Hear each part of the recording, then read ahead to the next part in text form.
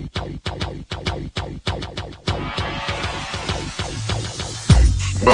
to the Odds Breakers, number one place for shared, sharp betting information. Welcome back to podcast 78 of 2023. I'm your host, Kiev O'Neill. Follow me on Twitter at OBKiev. Follow us at The Odds Breakers and follow us on social media /The Odds Breakers. This episode is being brought to you by This Season. For the best contests in all the land, please visit www.theszn.com/OB.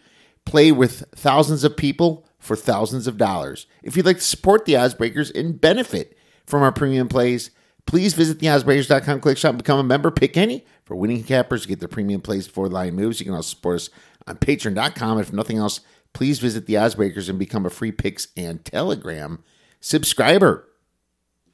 Another weekend of football in the books, my friends. And we have a lot to discuss. Lots of good, lots of bad, and lots of ugly. But before I get to all that, I'm going to do a quick recap and let you know that we are always looking for talent here at the Odds Breakers. Could use a few more basketball folks, whether it be NBA or NCAA. Please inquire us on our website or on Twitter at the Odds Breakers or info@theoddsbreakers.com via email. Wow, did the NFL look just turbulent yesterday? You know, I find it funny that they call this the most efficient sport when it comes to handicapping or betting, right? The most efficient market when it comes to the lines. I'm not sure if I believe that. And what do you mean by efficient? Meaning it's really hard to move these lines and maybe they don't move that much? Well, that's possible, but is it really efficient that the Lions get blown out by over 25 or 30 points? You know, the Rams as a 3.5-point favorite lose by a touchdown. The Bills lose outright to the Patriots. No metric said that, by the way. There's nobody's metrics that had the Patriots less than a 7-point favorite against the Bills. Mine was higher. I didn't bet that game, but for other reasons. The Giants beating the Commanders outright as a 3-point dog. That's a 10-point swing. The Buccaneers not covering and losing outright. You know? The Broncos and the Packers was only one of the few efficient ones. I suppose Seattle, since they won by 10, but, you know, that was back and forth. Chargers got beat by 14 points when the spread was 5.5, and then the Dolphins, money back and forth all week, lose by 14 points themselves. I mean, how efficient is that if you pretty much factor in what the final score is? I mean, I would argue that baseball is much more efficient when it comes to that. It has the most bettors, maybe, but it doesn't make it that efficient. For example, let's just say there's just so much variance in games that it's really hard to predict the outcome. All the spreads would be 0, right? All of them. If there's just so much variance, then you would think that's a really efficient market because you have these 0.5s and 1.5s and zeros all over the place, but yet the outcomes are all over the place. I mean, would you think that's efficient because there's just such a small distance there? I mean, in my opinion, the NFL market isn't efficient when it comes to the results of the games. And I think they're highly variant this year, especially with the amount of grief the NFL is getting for just the haphazardness of the play calling, the quarterback play, and the officiating. You know, so just some thoughts there. I'd like to hear from you guys what you think an efficient market is. But I guess in a nutshell, I just kind of covered that. Forgot about my Bears winning. They actually did what they were supposed to do in a dog spot with a young and hungry quarterback and actually game planning. You know, I feel like game planning with some of these backup type quarterbacks has somewhat been working. I mean, Gardner Minshew finally the starter, and he looked pretty good, and we'll get into that game. Then you have Tyrod Taylor, right? He's the backup, yet is he even worse than Daniel Jones? I don't know. I mean, that defense held the Commanders to 7 points. Just kind of find that interesting that when players are a little bit more hungry, they're a little bit more careful and they play better football. And when they get complacent like Baker Mayfield, they look absolutely terrible. But switching over to college, it was a great weekend of football. Not a ton of upsets.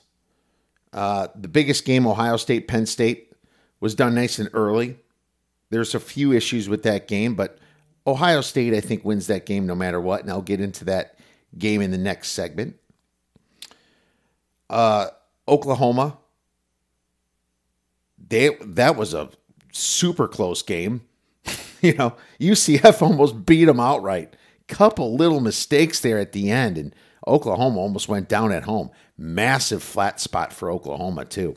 And that's why people bet flat spots and not metrics sometimes. It's actually been a bad year for metrics, in my opinion. You look at Washington. Sharp people were on ASU because it was just a massive letdown flat spot after the Oregon game. ASU almost beat them outright. What's really going to get you to the table here? Spending time after time on the little metrics that predict spreads, that make you want to predict the spreads or the actual spots of these games. I think it's a great question because I used to be a very metrically driven handicapper in football. I've rethought that a little bit over the past, well, not even just few weeks, over the past year and a half or so. I've kind of drifted more towards the spot side myself, but are you always accurate predicting spots? No. You think a team's in a letdown spot, and they're not sometimes. But more often than not, they are. Especially when these seasons get longer and longer and more grueling, teams just can't always put 100% up every single week. They need a break. And if you're out of practice, well, you see what happens. And when I mean a break, I do mean practice. They probably dog it a little bit in practice throughout the week. And the coach probably does as well. He's probably mentally tired. That's a very big thing to think about. North Carolina loses outright to Virginia. Outright at home. They're a 23.5 favorite. Lost 31-27. That was the biggest upset of the weekend. Houston sure made Texas sweat a little bit, and there's a little Quinn Ewers injury, but even before that injury, they were kind of letting Houston back in that game. And Tennessee, Bama was good. Bama down 13 at the half, ends up scoring 27 unanswered points. That was actually part of my handicap. I had Alabama close to the spread here, but I bet Alabama based upon the spot. Revenge for Alabama, Joe Milton on the road, splits. There's a lot more things that we should consider in our handicapping coming through this football season, finishing this football season, and probably in the next football season as well. So there you have it. It was a pretty good weekend of watching college football. Couple big upsets, but the top boys in the top 10, top 5, top 4, whatever you want to think. Thank goodness for them. They remain whole. The good, the bad, and the ugly from the weekend. And starting with the good, James Madison's defense. Man, if I was a Power 5 team, I would not want to play JMU, baby. This team is vicious, and they could beat anybody if they catch them asleep. Any of the top teams, if they catch them asleep. Now, if both were motivated, probably not. But JMU, it's just so sad to see that they can't be bowl eligible yet or even eligible to win the Sun Belt. It's a freaking travesty. Another good, Rice whipping Tulsa by 32 points as a 3.5 point dog. That was a big one. Big difference anyway. Now, I could say it was bad for Tulsa, but it was just cool to see Rice do that. So I decided to move that to my good. What else? Air Force versus Navy going under. That thing was, 31 points? It was almost as bad as Iowa's under, I believe. 34 points it was. Iowa, Minnesota was 30.5. And they actually went under as well. But man, that's just goes to tell you that even when totals are really low, they could be right. UFC 294. I mean, that was fantastic betting for myself. I had a great weekend of betting, up 12 units as a whole. NFL took it down a couple units from 14, but great UFC. A little bit of controversy. Some people saw Usman winning more rounds. I didn't see that at all.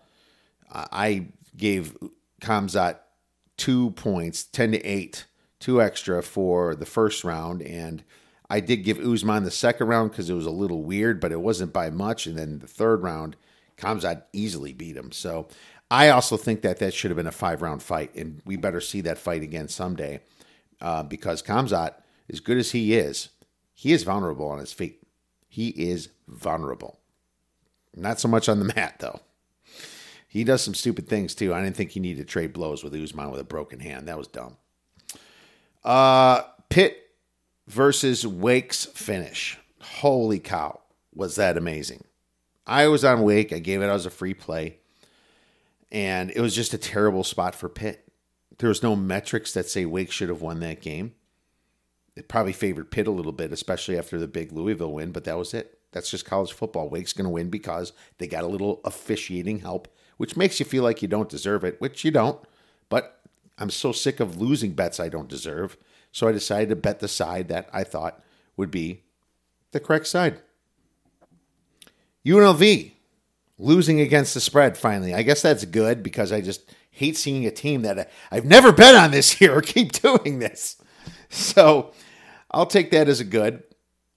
LSU going over the total by themselves against Army. They could have took some knees at the end, but they kept running the ball and it ended up going over the total. So I guess I'm going to have to say good for LSU because a lot of bettors did take the over.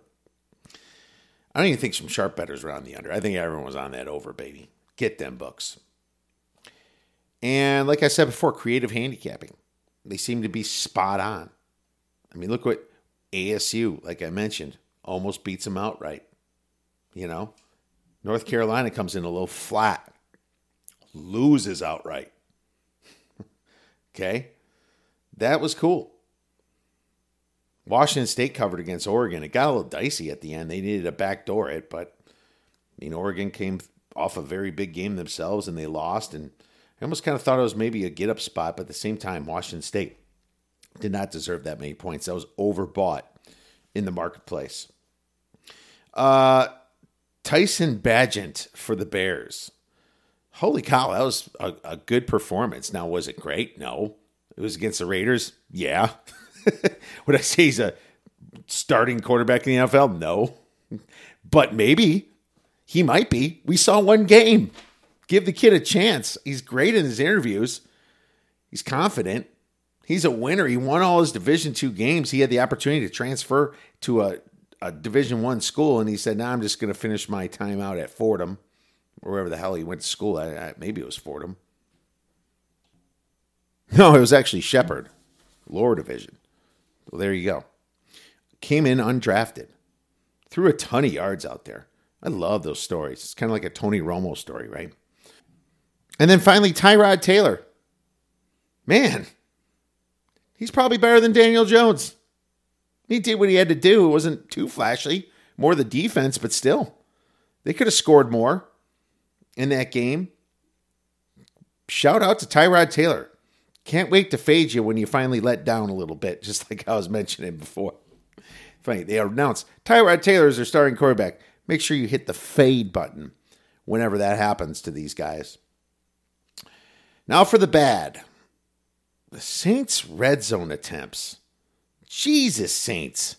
How do you not punch the ball in? Now, Jacksonville's a decent team, but you just really, really can't win, can you? The Saints look terrible. Lots of people lost money on that game. I had Jacksonville as a teaser. And I guess I should have said good for teasers again. I went 2-0, 8-4 in teasers, and 6-1 and refused to lose teasers, by the way. But the Saints were just awful, and I don't know how you can bet on that team or even against that team anymore. It's just very, very tough to handicap the Saints. Bad coach, too.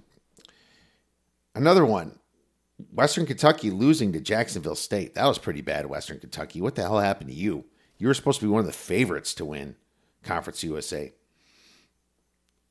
Arkansas at home, losing 7-3 against Mississippi State. 7-3. A team that's supposed to have a good offense. How unreal is that?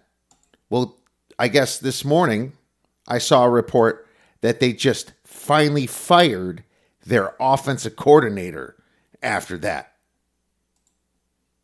You're fired. Tulane not covering against North Texas. That looked ugly for Tulane. Are they coming back down to earth? Texas's choke against Houston. That looked bad for the Big 12 and for them.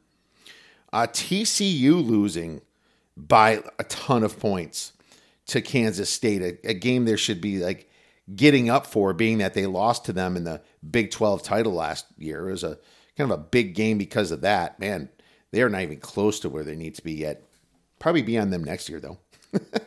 Love the coach, Sonny Dykes. Duke's choke against FSU. That you go from what, 14-0 winning to losing the game and not even covering? I can just imagine what sports bettors were thinking after seeing that. Oh, no!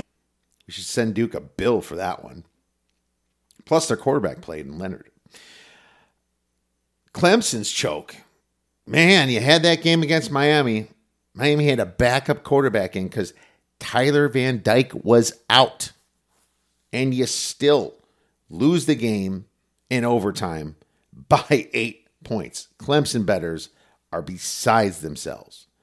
Another bad, the Lions deciding to not show up against the Ravens. Well, they kind of showed up. I mean, they took Wednesday off of practice completely, which is very strange. And then they just got beat up the whole game. I mean, blocked bad. There's holes everywhere. I mean, there was a bit of home field advantage for the Ravens, don't get me wrong, but they were never even close to in that game. I was on the Lions, and I was happy. I like losing that way. Screw this. I don't want to sweat out a bad loss with some bad calls at the end, which we will get into. And finally, betting against the Kansas City Swifties. You can't bet against Taylor Swift in the NFL. All right? I didn't do it, thank God, but I know some people did. That line stuck there at 5.5 for a reason. The NFL clearly wants the Swifties as a big part of their viewing audience. Now for the ugly. You know that game, Ohio State versus Penn State, was that a penalty? I've seen that penalty called in the NFL. But, man, Penn State makes an amazing play on defense, runs it in for a touchdown, and then the flag comes in? Not when it actually happened against Marvin Harrison. You watch Marvin Harrison, he goes and pushes off, which caused Penn State to hold him. So what is it, offensive or defensive when that happens? I mean, I saw that play just yesterday. I called on the offense. I mean, rewatch it. There's a left hand pushing off from Marvin Harrison. Now, either way, I think Ohio State was the better team and probably would have caught them at the end. Penn State couldn't make a third down, but I think the score should have been covered. I think it should have been more like 17-14 or like 20-17 type game. That was bad and a very bad look, and you can still hear Twitter complaining about that. Temple, man, they're just a terrible team. They lose by 50 points to SMU at home. Holy cow, Temple. South Carolina on the road, too. I was stupid enough to bet South Carolina. One of my losses from Saturday, going 8-4 on Saturday. At least I started out 8-4. I think I had to buy back a few when I found some injury news for Miami and Duke. But South Carolina is certainly terrible. The fair catch penalty on Iowa. Now, here's a couple things about that. It ruined their game. They scored a touchdown. They would have beat Minnesota. First of all, screw you, Iowa, because you had 2 full yards, 2 total yards in the second half. But in saying that, that was kind of a weird penalty because why did he take so long to blow the whistle? And I've seen kids wave their arms a little bit before and that not being called. So what the heck? It is a rule. Don't get me wrong, but call it right away. You know, it feels just so ugly when you don't. And would you have called that if there wasn't any complaining on Minnesota's side? Stuff we'll never know. The Quinn Ewers shoulder injury, he took a big pop, but he was running the ball. And that's the risk you take, pal. Running quarterbacks, you love them, right? Because they put up massive fantasy points and they win games because of it, but the refs protect you enough. That was your own fault for not getting down earlier. North Carolina losing outright to Virginia, like I said, was extremely ugly as a massive favorite. San Diego State losing to Nevada 6-0. What the hell was that? San Diego State. Oh my God. Nevada is like the worst. No, I guess New Mexico is, but Nevada is one of the worst teams in the Mountain West. Another ugly. The PI flag picked up against ASU. Every single replay in the world showed how terrible the pulling was, and then you pick it up and say no penalty because you're afraid Washington's going to lose. That looked dirty. And the Colts giving up 10 points at the end of the first half was a big part of the reason why they lost that game. It was some stupid coaching there, terrible coaching decisions. You know, why would you run and then pass it and then give them a full minute 30 after Cleveland's last timeout's taken? You run to drain their timeouts, and then you pass it in the end zone? Well, they get another field goal from that. You know, they just choked that game away. But when they were about to win the game, I hate to say this, but it's all over Twitter. Sean Smith, the official, came in and called 2 absolutely egregious holding and PI penalties against the Colts for absolutely no reason whatsoever. 4th down type stuff. They literally changed the outcome of the game. And I don't have to talk about it because Twitter is all over it, including some very, very established accounts that normally are very scared about talking about the refs because it ruins future opportunities for them. But it's really like this week to week. And you saw it with Sean McVay, unfortunately not having any challenge flags left in his game. They gave the Steelers a horrible spot that gave them the first down to go ahead and take that game away from the Rams. And I had some great line value on the Rams, and that one really hurt. But how do you mess it up that bad? And I was going back and forth slightly with Adam Chernoff on Twitter. They need somebody in the sky officiating the officials. I mean, that would make the game almost freaking perfect. Imagine that. Win-win for everybody. You know? What is taking so long for something that makes so much sense? It just makes the whole situation smell a hell of a lot worse than it actually does. When you have to shoot, don't talk. All right. Now it's time for a little college football Week 8 misleading final scores and key injuries. Sam Houston outgained FIU 410-331, yet lost in overtime 33-27. Equal turnovers at 1, but horrible red zone offense got the Bearcats. Rutgers only outgained Indiana 315-297, yet won 31-14, a 1-0 turnover ratio, and special teams punt block TD killed the Hoosiers. Ohio State's game versus Penn State was an absolute debacle from that massive swing, so I'm not going to adjust them in either way. But Ohio State did outgain them in yards, so keep that in mind. Penn State just could not get a third down. Third down and conversion, that is. Cincinnati outgained Baylor 450 to 396, yet lost 32 to 29 and 1-0 turnover ratio, and poor special teams killed the Bearcats. UAB outgained Memphis 381 to 352, yet lost 45 to 21. A massive 4-0 turnover ratio did them in.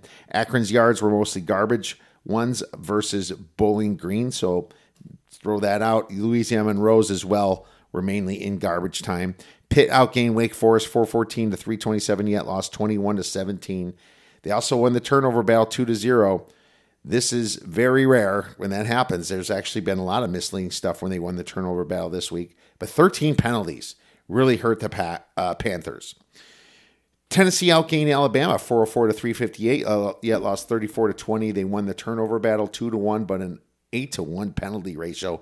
Poor special teams and a second half choke killed the Vols. Lots of things have to happen when you choke a game away like that. Next, we have North Carolina outgaining Virginia 490 to 436, yet losing at home 31 to 27. They won the turnover battle 2-1. Yet poor field position and red zone defense hurt the Tar Heels. Most of Texas Tech's yards were garbage, so no adjustment in that BYU game. Was real happy to be on BYU, one of our bigger plays this weekend. And ASU outgained Washington 341 to 288, yet lost 15 to 7. They won the turnover battle 3-1, but poor plus side of the field execution hurt the Sun Devils. They also had the opportunity in crunch time and kind of failed as well. Key injuries. Quarterback Grayson McCall from Coastal Carolina hurt his lower body. He's day-to-day. He went to the hospital for a concussion, but he was released right away, so we're not sure how bad that helmet was. Quarterback Quinn Evers left the Texas game with an injury to his shoulder. That could be bad. He's week to week, I think. Quarterback Tyler Van Dyke didn't play for Miami after having his knee drained. He is considered day-to-day. So those are the key injuries. I might have missed a few, but I'm going to be looking back when I have some time to see what else is out there. Now it's time for our college football week 9 already. Holy cow. Man, the season's flying by. Week 9 play for you. And we're going to go to Arizona. And yes, I'm finally getting my head out of my rear, and we're going to take the Arizona Wildcats. It's plus 3.5. I gave it out at 6.5 when this thing came out, but we'll take it at 3.5 too for a free play. Look at the situation here. It's Oregon State on the road. Oregon State is not a good road team, and Oregon State is great at running the football. They average 5.6 yards per rush. 5.46, that is. But they're good passing the ball at home, but it's DJ. And I'm not sure DJU is that great on the road. And the problem is that Fafita kid for Arizona has been playing excellent football, and I highly doubt he's going to lose his job to Delora after what he's shown so far this year. But the bigger thing, Arizona only allows 3.04, ranking 14th in the nation, rushing yards per attempt.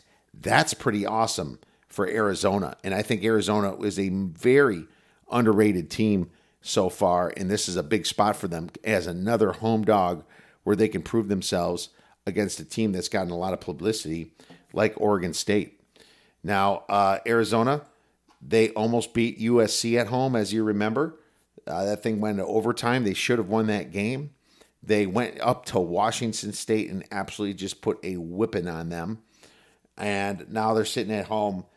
A very nice 6.55 yards per play, giving up 5.39 on defense. That's a positive 1.16 net yards per play. I like them because they can stop the run and put DJU, Uiagalelei that is, in some very compromising situations. Take Arizona plus the 3.5 for 2 stars. That Hansel's so hot right now. All right, now it's time for a little fantasy football week 8 with our guy, D Nasty. All right, now it's time for a little fantasy football. We got our guy D Nasty back. Dave, how you doing, man? Pretty good. I'm still a little down after the loss, though, this past week. It was a little tough to watch that game yesterday. So that holding penalty at the end really cost them, but that was the only thing that cost them in that game, though. They need to start stepping it up in the first half. I don't know why they can only play one half of football. It's ridiculous. That's true. I've been getting burned on the Packers myself, and I keep coming back for more. I don't know. I just figured LaFleur's got to have something better up his sleeve. But what do the Packers and the Bears have in common, Dave? They both almost had the same record, I think. I mean, pretty close. You had your bye, but we both have 2 wins. And, it's funny. We lost to Denver, too, but we were up 28 to 3? And just blew the game. But it's just like, if we could have got that game, we'd be 3-3 for crying out loud. It's like so close. I know, with us. If we would have won yesterday, we'd have been 3-3. Yeah. But here we are. It's been a interesting week last week. A lot of buys, but not a lot of craziness. Some very terrible officiating, but that comes with the territory. Did you watch the end of that Colts game by chance? I did. That was a crazy game. I can't. And Watson, another player that's kind of like disappointed this year. He's got to be one of the biggest disappointments of the year. They're just not handling him right, or I don't know what's going on there. But he keeps getting injured now too, and they're just not using him. I'm like, that's just a bad situation there. Yeah, if you have Watson, I got like 3 other. I have him in my league, and I have like 2 or 3 other quarterbacks. Just I think it's like a defense where you just got to have to rotate them for matchups now. It's so bad because I think Watson might be out for a while too. It just some smells there. It's like he's probably gonna opt out for shoulder surgery or something weird. He's sure getting paid a lot of money for not doing anything. That's for sure. Exactly. That's just a bad situation there. But let's start with bye weeks. I didn't notice any, Dave. What's going on there? Nothing. There is no bias this week, actually. So, yes, get all the people into your lineup then you can this week. Whoever's not injured, get them into your lineup. No, you don't have to worry about any buys this week, which is kind of nice. Dude, that is nice. I'm shocked. Why? There's no buys. It's weird. I know that there's always somebody on buy from when it starts to when it ends around week 13, but just for there's a lot of them that have later buys, like around weeks 9, 10, and 11 are really bad this year, actually. I don't know why they did that, though, because that's like around fantasy football playoff time. So it's crunch time. Well, I mean, we'll just have to it's the NFL. They don't do anything that makes a lot of sense, but they can do it since they have the power. So the only pro football to watch. So here you go. But I mean, to be honest with you, injuries, Dave, I didn't see a lot of them either. I just put like Deshaun Watson's still hurting. Luke Musgrave hurt his ankle, and Gerald Everett hurt his quad. The 2 tight ends there, Musgrave and Everett. But I didn't see much else. What am I missing? No, that's it. And then the Deshaun Watson injury, like we talked about, he was replaced. And then Bijan Robinson, that was actually a shocker. I have him in like 2 or 3 in my league. I think he was sick or something. Yeah, he was like sick. He had like a migraine. He said he had headaches. Which was another odd thing though. It's kind of like the Watson injury. He didn't play the whole game, but then they put him in at the end to kind of try and run out the clock. And I'm like, why would they play him at the end if he didn't play the whole game and he's not feeling well? So that was an odd situation as well. So a lot of defensive injuries this week, but no major really offensive players that were injured this week. One that came back though was Saquon Barkley. He had a touchdown this week, so that was kind of nice. But other than that, no really key injuries this week. Yeah, totally. Well, let's move right into the waiver wire then, Dave. I mean, I have a few. Just Marquez Valdes-Scantling had 3 receptions and a touchdown for KC. I think that he's kind of liked by Mahomes. It's not like there's a lot to like there, but I find that interesting. Mecole Hardman is going to be interesting because if he's available, I think he might even take over for that team. Is it Hardwell or Hardman? Hardman. Yeah, Hardman. And I mean, if they guard Kelsey, he's got to throw it somewhere. Of course, nobody's guarding Kelsey. I don't know why. If it was me, the way I play him is I put a safety on top and I sacrifice the rest. It's like if I can stop Kelsey and you beat me, I'll take it. It's like whatever. Exactly. But it's like the whole ways teams would play the star in basketball. It's like stop Jordan and. If the other team beats you, God bless them. But it's take away that, man. Jeez. But that's why I kind of like maybe some of these receivers kind of coming up here. Now, especially now the Jets traded him back to or the Giants, was it? The Giants traded him back to KC. No, the Jets had him. The Jets. Right. They play each other this week, so I'm kind of flustered by them. Yeah, you're right. It was the Jets. It's not like I really paid attention to him either. But I have him, and Julio Jones is a speculative pickup for the Eagles too. And I think a deep league, and maybe if you're really needing wide receiver help, he's total boom or bust, and he's not going to be used yet. But just takes one injury for him to be a very key component to there. Devontae Smith's been banged up too, so I kind of like Julio. Now there's 3 quarterbacks here, Dave, and Tyrod Taylor is looking more and more like he might take the reins over for Daniel Jones. I think it's embarrassing that they're paying Jones. You think so? The big huge contract they paid him? Well, it's what, 160, 4 years, 160, so that's 40 a year. It's not as much as Mahomes makes or anything, but sometimes you just got to. I don't know, but here's another reason: he could be a streamer this week, or they just keep Daniel Jones on the shelf longer. You know, it's like, why stop a good thing? So, I mean, he could be someone that fills in for a bye week next week.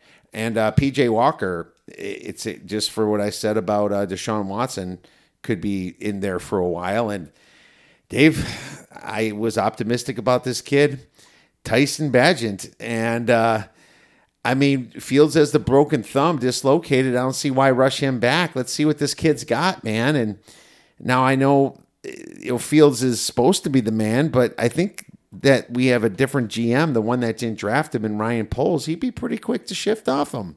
I think that could happen. I would say he's a speculative ad, and right now I'd say he's just as best as a second string quarterback. I'm not getting overexcited, but I do like what I saw, and he won a lot back in Division III football, Dave. Yeah, I liked him a lot too. Actually, it's funny too because the Chicago Sports Radio today was talking about how he's the next coming there and like how he's going to replace Fields. But I think they're getting way ahead of themselves. Anytime a quarterback has a good or bad game, they always overhype. What station was that? It was one of the guys at work said he was listening to it on the way up from Illinois. So I don't know what station. Couldn't have been the Score. Maybe ESPN 1000, but I don't think anyone's that crazy yet. But there's a few out there. Yeah, I'm not. Yeah, there is. People were calling in and saying, that they want him starting like. Well, here's the thing. I want to see what he's got now because we're 2-4. We're not 3-3. We're so close to being 3-3. Obviously, if that Denver win. But here's the thing. It's like if he won a game, let him win the next one or lose the next one, then throw Fields in. But if he wins again, let him go. Keep him going until he loses. That's the way you do it. Especially make sure Fields is completely healthy too. You want him completely healthy. You don't want to rush him back either. So hey, give him another week. I agree. All right. I only got 3 other guys. Amari DeMarcado from Arizona had the most carries at 13 until Connor comes back. Dalton Kincaid for the Bills has 8 receptions, and the way the Bills defense looks, they might be throwing the ball a lot over the next few weeks. And then I like Jackson Smith in the Jigba a little bit, 4 receptions and a touchdown. He was a pretty good thought, but being that there's so few injuries, there's not a lot of waivers for me, Dave. Yeah, there's actually 2 other injuries that we forgot to mention. One that I'll talk about right now. So Jerome Ford suffered an ankle injury in Week 7, did not return, and then DK Metcalf did not play this week as well with an injury as well. Yeah, that was a surprise one, right? Yeah, I had him in one of my lineups. I didn't change him up quick enough because they didn't really announce that. So that and the Bijan Robinson injury really killed me this week. But my waiver wire pickups are going to be Kyle Murray. He started practicing last week. He could be coming back in the next week or two. So if you have some buys coming up in the next couple of weeks, Kyle Murray is a guy you want to add to your roster right now. He averages 19 points a game in his fantasy career. So definitely a guy you want to pick up. And they can make a difference down the stretch for you to make the playoffs.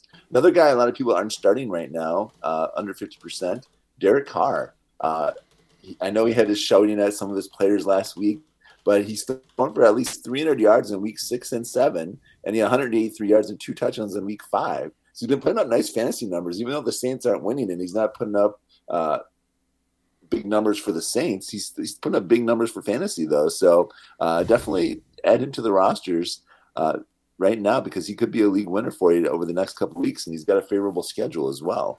So he's got the Chicago Bears and Minnesota Vikings before a Week 11 bye. So 2 favorable matchups for him. I hate to say Q, but Bears and Vikings both are not good. So both favorable matchups for him that he'll be playing against. So definitely a quarterback you're going to want to add for those bye weeks coming up. Another guy, Darrell Henderson from the Rams. He actually was the lead back this past week, and in a surprise move, Kyren Williams was placed on injury reserve. So Darrell Henderson could be your starting running back for the next 3 weeks, which is very surprising. I didn't think Kyren would be placed on injury reserve, but that injury he has, that ankle injury, must be way worse than they thought. It must be the higher ankle sprain variety. So very sorry to see that for Kyren Williams, but Henderson is definitely a guy you want to add. We talked about Zach Evans last week, but he didn't even play a snap in week 7. It was mostly Royce Freeman, and Darrell Henderson. So Royce Freeman is another guy too. If he's out there, either one of those guys. And then 2 running backs to replace Jerome Ford, depending on how severe his ankle injury is, would be Kareem Hunt and Pierre Strong Jr. Pierre Strong Jr. did get quite a few carries this past week, but Hunt was the main guy with 2 touchdowns as well. So definitely a guy you want to add. Coming on the bye week, some people might have forgot about him, but Chuba Hubbard, you definitely want to add him. Sanders might still be banged up with that shoulder injury, so definitely pick him up if available. And one of your Bears out there, too, you forgot to mention, Deontay Foreman. Ruskan Johnson still wasn't back this past week. Foreman had 3 touchdowns. He would have been a league winner if someone would have, or a week winner if someone would have started him this past week. So definitely a guy you want to add until Herbert's back or Johnson is back. And I did have DeMarcado as well and Kincaid as well, too. But another guy, too, is Romeo Doubs and Jane Reed. Those guys are good receivers to add if you're looking for a receiver. And Rashid Rice. Although see how the Hardman affects him, but he's been coming on over the last 3-4 weeks. He's been one of the better fantasy wide receivers that's been under the radar. So definitely add him if possible as well. All right. And Andrew Apostolakis, sorry, I think I said it wrong. Apostolakis. He's got an IDP question. I like IDP questions. Should he start Greenlaw for the Niners or Cameron Bynum for the Vikings? I'm going Greenlaw all day. You got to go Greenlaw. Here's the problem, though, actually. I'm going to rethink this. I think Bynum might get more tackles on the running back because I think the Niners might be running the whole second half and the Vikings might be throwing the ball. And so, I mean, it just depends how you want to think about it. I don't think Alexander Madison's going to get a lot of play. So that's a great question. Yeah, it's a very good question. I definitely always lean towards the linebackers compared to like someone in the secondary, like a safety or a cornerback. Linebackers usually get you the more tackles. So that's why I lean toward Greenlaw still. I think they still try to run the ball with Madison, but either way, it's going to be Bynum is actually a good pick, like you said, because the 49ers will be running the ball because they will probably be up in the second half. Yeah, and he'll be stunting up from a safety position, right? Oh, yeah, definitely. They're going to be stacking the box so the 49ers can't run. But you never know. I think Greenlaw still I like his potential to get a sack or a tackle for a loss, too, which could get you more points in the IDP league as well. So I'm going to still lean Greenlaw, though, on that one. So he traded Evans for Foreman. That's a pretty good trade. Foreman was pretty good this week. I don't know how long it's going to last when Khalil Herbert comes back, but Evans, I mean, he didn't do much, right? Which Evans? I'm guessing the one that everyone picked up is Zach Evans, right? Oh, he traded him for Foreman? That's a great pick. That's a great trade. I don't know if I'm right, but there's Chris Evans too, but I think that's a great trade. Good job, Andrew. Yeah, Zach Evans. So there you go. Awesome trade. Yeah, I scored with Foreman big time in our Dynasty League, Dave. That's awesome. I didn't need him to beat you this week in my league, though. That was pretty. I know. I saw that. That was pretty simple. Just have to wait to throw that shot. I got it. All right. And so I wrote some of those down. Those are great ones, Dave. I totally agree with a lot of those. Let's go to non-stars trending up for week 9, Dave. You get started. All right. I'm going. This is going to be a surprise one, actually, but the Bills really hurting on defense right now. They got a lot of injuries. Both these starting defensive tackles are both out. And they did not look good against the Giants this past week. The Giants were running the ball and throwing at will. So I'm going the Buccaneers, Baker Mayfield and Rachaad White. I like both of those guys against the Bills. The Bills have been struggling these past couple weeks and have a lot of injuries. Their starting safety, Tre'Davious White, is out as well. So they got 3 starters on their defense that are missing. And then Milano's up for the wheel. So actually 4, 4 starters gone on their defense. So I'm definitely going to say Baker Mayfield and Rachaad White against that banged-up Bills D. Nothing they can do about that, but definitely I like that matchup. I like the Panthers this week. I like Bryce Young against the Panthers D. I'm sorry, against the Texans D. They struggled in the past. They've been looking better this year, though. They're 3-3, so that actually the team's playing well. But I still like that matchup for Bryce Young. Hopefully, they can get their first win this week. Packers against the poor Vikings defense. I do like Jordan Love, even though he's been struggling in the first half of games, which I still don't understand. I like Dobbs and Watson this week, too, against the Vikings, that poor pass D. Another game I like, Dolphins this week. I like Mostert if he's not being started already. In most leagues he is, but I like him this week. And I also do like their backup as well. So either one of those running backs against the Patriots, I think they played well against Bills this past week, but I don't think that continues. The Jets this week, I like the Jets matchup against the Giants. Zach Wilson, I'm actually starting him against the Giants. He's a guy that's trending up this week against that poor defense.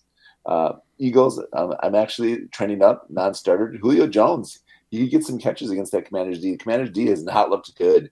I know they're going to be a good defense this year, but they're not. So I do like that matchup. Gainwell even too, and Swift, I like them against their borderline starters. Probably not even starters, but I like them against the Commanders D as well. Their line's been struggling too. And then some of the other ones I like Chiefs. I like Hardman and Rashee Rice. Guys probably are not starting right now, but I'd start them against the Broncos. They can definitely go off against them. I like Josh Palmer against the Bears defense. I like that matchup for him. He's a guy that's normally not starting, but he's had 3 straight weeks where he's had nice games. He's had close to 100 yards the last couple weeks. So in this week he had over 100 yards. So definitely a matchup I like there.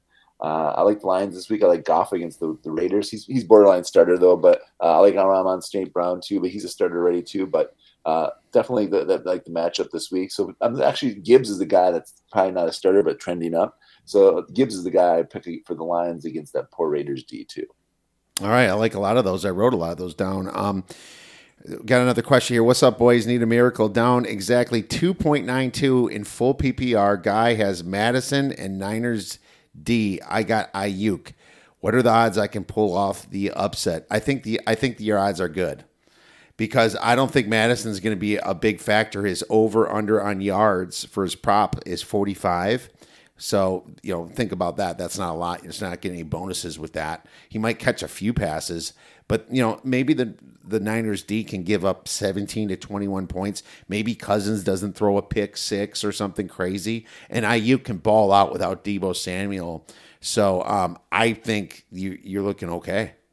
I like his chances too. I'd say like probably 60-40, 60 on his end. I like Ayuk. He's one of Purdy's go-to guys as well. Like you said, Deebo's out. Odds are in his favor right now, actually. As long as the 49ers D doesn't go off and have a ton of sacks or a pick, like you said, pick 6, I think he's got a good shot tonight to win, actually. I like you said, Madison, I don't think he gets over 50 to 60 yards. Maybe he has a touchdown, but I like this guy's odds. I almost took the Madison under rushing prop too. And Andrew agrees. So I like it. All right. Well, let's move on to my non-starters trending up. I have the same thing. I have CJ Stroud versus Carolina. I think he's going to be great coming off the bye. He's borderline starter now, but I just wanted to say him once before he's full-fledged starter here. I think he's going to be good. I think Kyler Murray, if he does come back, could be sneaky. I know they have a tough matchup, but whenever Kyler's in, it's a complete wild card. It don't matter who you're playing. And that would be just really interesting to see him put up some points here against the Ravens, who the Ravens in the past have had some issues. See, Delvin Cook against the Giants, bad defense. He might wake up a little bit. I know Delvin Cook hasn't been exactly a starter, but he could be a flex. I agree with your Rachaad White. I don't necessarily agree with Baker Mayfield, though, Dave, because I think he's on the verge of getting benched for Kyle Trask, in my opinion. He has been horrible. You think so, really? I don't know. He's been horrible last couple games. To start the year off. He's been steady. The last 3 weeks. Last 3 weeks has been awful. But we'll see. If you can't beat Atlanta like that at home, it's not looking good. Josh Palmer against the Bears. That's a no-brainer, I think. You got to start Josh Palmer against the Bears. George Pickens might do something against Jacksonville's D. Jacksonville gives up a lot of yards on D. And then Darnell Mooney, I think maybe with the new QB, might have a good matchup against the Chargers' weak defense that gives up a ton of passing yards. So those are the ones I pretty much have. Maybe Robert Woods against Carolina, too, if you want me to partner. I'm a little worried about Tank Dell being a little bit being a little bit beat up. So I'm concerned about that. Another quick question here. My wide receivers are Lamb. AJ Brown, Pittman, T. Higgins, DJ Moore in London. I have Deontay Johnson on IR. Should I drop Johnson or drop Ingram and keep Johnson? My tight end is Mark Andrews, it looks like. It's a lot right there. I think that Deontay Johnson, he hasn't done that much. What do you think, Dave? I have Deontay Johnson in a couple of my leagues. I'd wait another week before I make a decision if you can, and your IR allows you to, because he had a decent week this week, but I don't think I would drop Deontay Johnson, though. He's definitely the top 20 receiver when he's healthy and when they're clicking there. He had like three catches, I think, for 60 yards this past week, which is not bad. Wait a minute, what am I thinking? I dropped London. I dropped London. Yeah. Yeah, I would drop London. I don't know about Ingram right there, but I would drop London for sure. I mean, yes, you just can't. That's who I would drop. I wouldn't drop Deontay Johnson. London is the guy out of that group that I would drop as well. Yeah, they try to run the ball too much with that. So that's my thoughts on that one. But Deontay Johnson is off IR now. He did have a great week. I do remember that. Bust. I have Kenneth Walker versus Cleveland's D. Cleveland's D is just too good against the run, so I'm concerned for Kenneth Walker a little bit. He could bust. And he was the only guy that had 100 yards this week, though. I do want to mention that. Quarterback Jordan Love, Dave. Sorry, man. I think he's, and I'm not just talking about this week. He might be a benched or dropped for good from your fantasy until it's something else.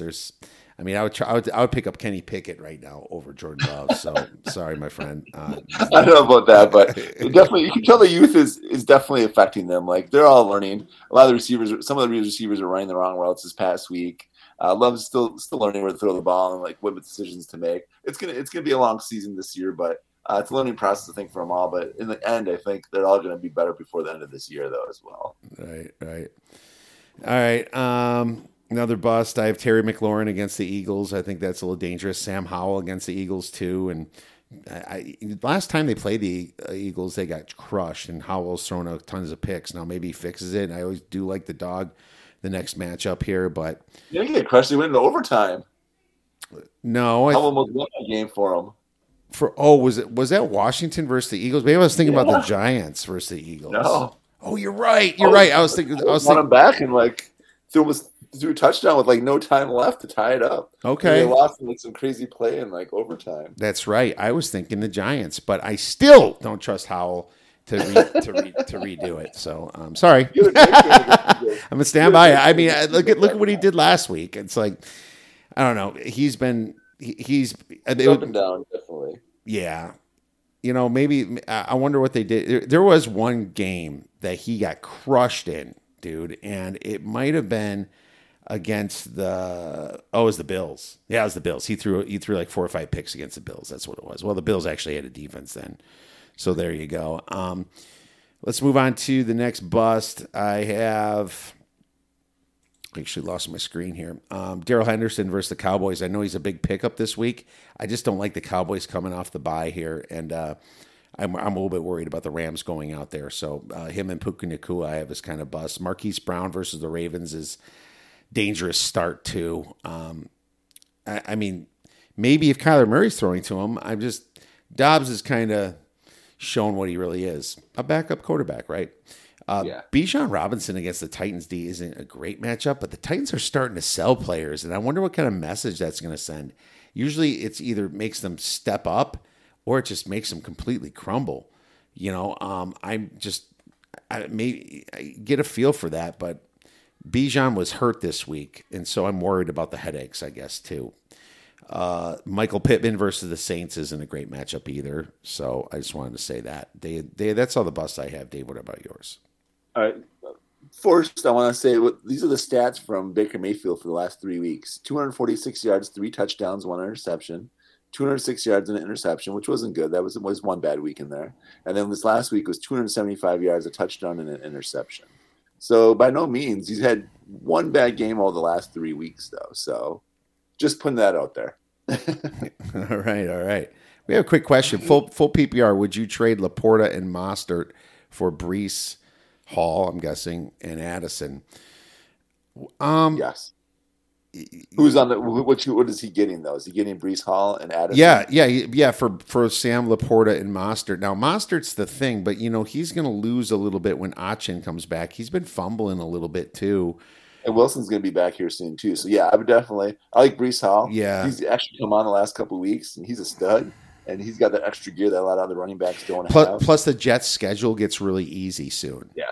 Yes. Yeah. And the Jets have been playing better now. Wilson's actually playing decent right now, too. He's not turning over the ball the last couple of games. I like that trade. Addison, too. He's going to definitely get a lot of catches with Jefferson out still. So, yeah, that end of the trade, that's the winning side of that trade. Yeah. All right. Good stuff. Do you have any more busts, Dave?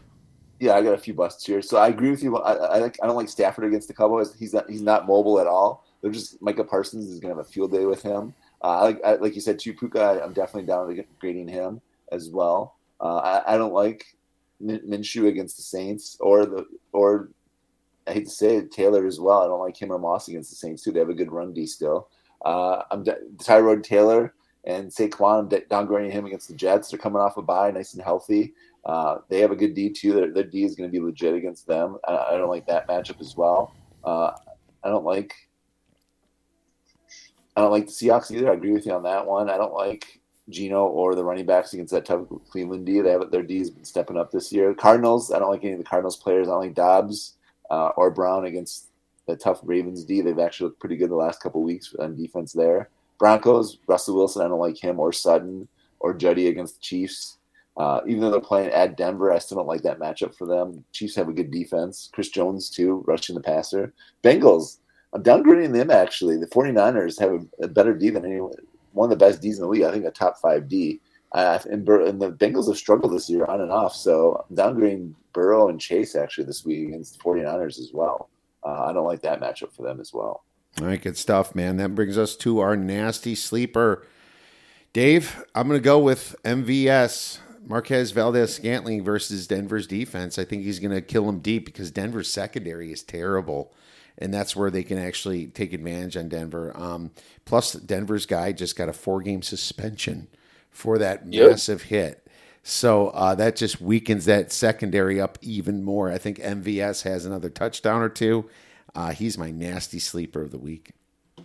All right, my nasty sleeper of the week is going against a poor, crappy team as well, and their defense is just as bad, which is the Bears. I'm going with Josh Palmer as my. I think you picked on the Bears every single week since they lost the first game.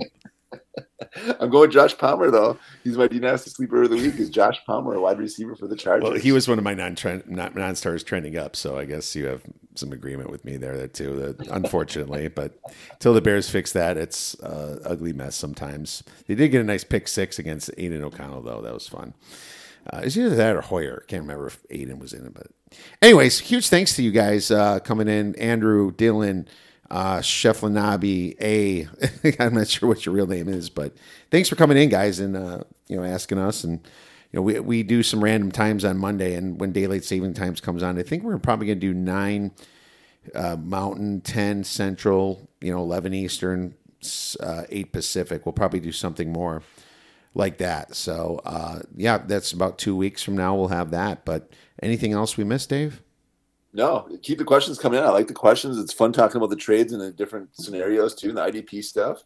I like talking about IDP stuff. I know we don't do that a lot on here, but we have an IDP in a lot of my leagues, so I definitely am more than happy to discuss IDP players as well. Yeah, me too. Sounds great. Well, hey, if you guys have any questions, you know where to find us at The Oddsbreakers and at info@theoddsbreakers.com. Have a great rest of your week and go get some winners.